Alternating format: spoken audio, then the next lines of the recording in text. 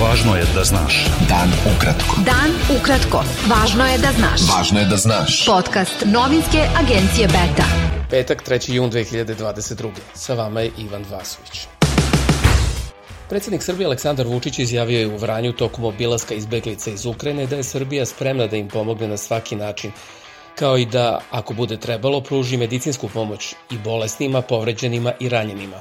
Vučić u prihvatnom centru u kome je smešteno 67 osoba poželeo svima da dočekaju mir i da mogu da se vrate kući, te je naveo da kogod bude želeo uvek može da živi i radi u Srbiji. Austrija je zemljama članicama Evropske unije prosledila takozvani non-paper dokument kojim se zalaže za novi pristup prema zemljama Zapadnog Balkana kako bi se omogućila postepena integracija, prenosi Radio Slobodna Evropa.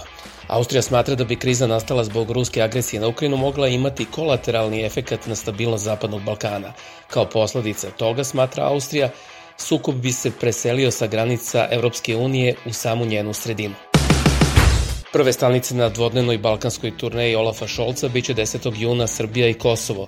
Kako se navodi u saopštenju iz kabineta kancelara, u fokusu putovanja Olafa Šolca biće EU perspektiva zemalja Zapadnog Balkana, kao i doprinos Nemačke unapređenju regionalne saradnje i prevazilaženju bilateralnih blokada, ali i rat u Ukrajini. Šef ruske diplomatije Sergej Lavrov boravit će 6. i 7. juna u poseti Srbiji, gde će se sastati sa predsjednikom Aleksandrom Vučićem i drugim zvaničnicima, saopštila je portparolka Ruskog ministarstva spoljnih poslova Marija Zaharova. Šef grčke diplomatije Nikos Dendijas, koji boravi u poseti Beogradu, razgovarao je s ministrom spoljnih poslova Srbije Nikolom Selakovićem o produbljivanju međusobne saradnje i bilateralnih odnosa. Selaković je rekao da je za Srbiju kao državu na evropskom putu vrlo važna podrška procesima pridruživanja koju pruža Grčka i da ceni njeno aktivno zalaganje za proširenje EU i integraciju Zapadnog Balkana. Gorivo u Srbiji je poskupelo do 6 dinara po litru, pa će eurodizel koštati maksimalno 206 dinara, a najviša cena Euro Premium BMB 95 je 193 dinara, saopštilo je Ministarstvo trgovine, turizma i telekomunikacija. Te cene važe od petka u 15 do 10. juna u isto vreme. U pregovorima predstavnika sindikata i radnika Fijata sa premijerkom Anom Brnabić u petak je napravljen samo pomak u delu socijalnog programa koji se odnosi na uslove za odlazak na rad u inostranstvo, rekao je Beti član pregovaračkog tima Bojan Božović. On je objasnio da je postignuta saglasnost oko toga da u ugovoru koji reguliše rad Fijatovih radnika u inostranstvu bude garantovano da će po povratku zadržati radna mesta u Stellantisovoj fabrici u Kragujevcu. Predsjednik Nove demokratske stranke Srbije Miloš Jovanović izjavio je da ne očekuje ponavljanje izbora za Skupštinu grada Beograda, kao i da ne razume do kraja tu priču.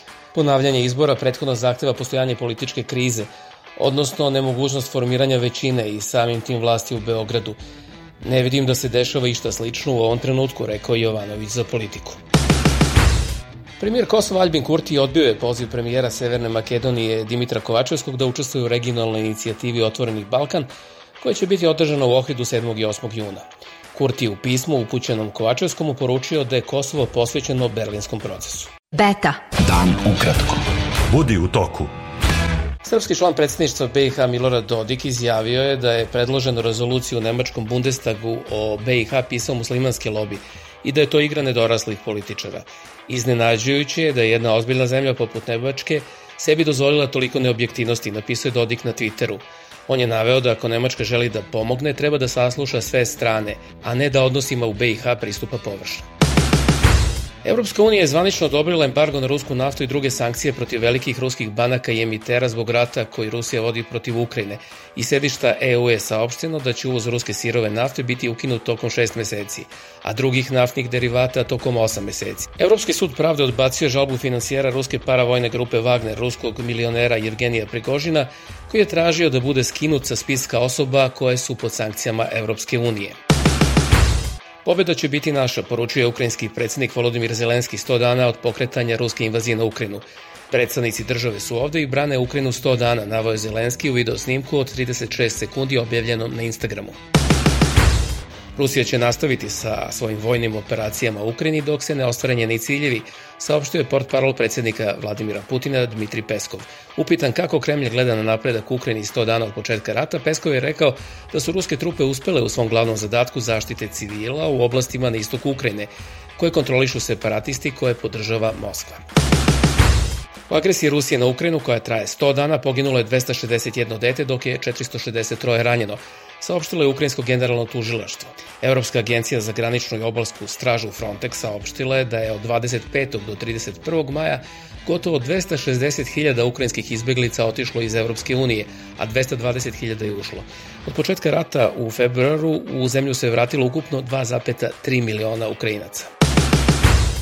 Predsjednik Afričke unije i Senegala Macky Sall zamolio je Vladimira Putina da shvati da su afričke zemlje žrtve sukoba u Ukrajini u jeku straha od globalne krize sa hranom.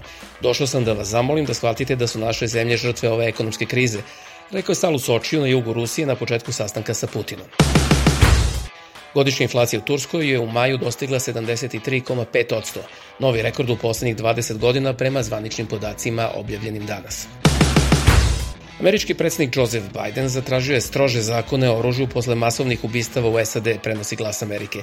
Dosta, uzviknuo je sinoć više puta predsjednik SAD Joe Biden tokom obraćanja naciji, moleći Kongres da preduzme mere protiv oruženog nasilja posle masovnih ubistava za koje je rekao da su škole i druga svakodnevna mesta pretvorile u polja smrti. Bio je to pregled vesti za petak 3. jun. Sa vama je bio Ivan Vasović. Pratite nas i sutra. Prijatno. Pratite nas na portalu beta.rs i društvenim mrežama. Važno je da znaš. Dan ukratko. Podcast novinske agencije Beta.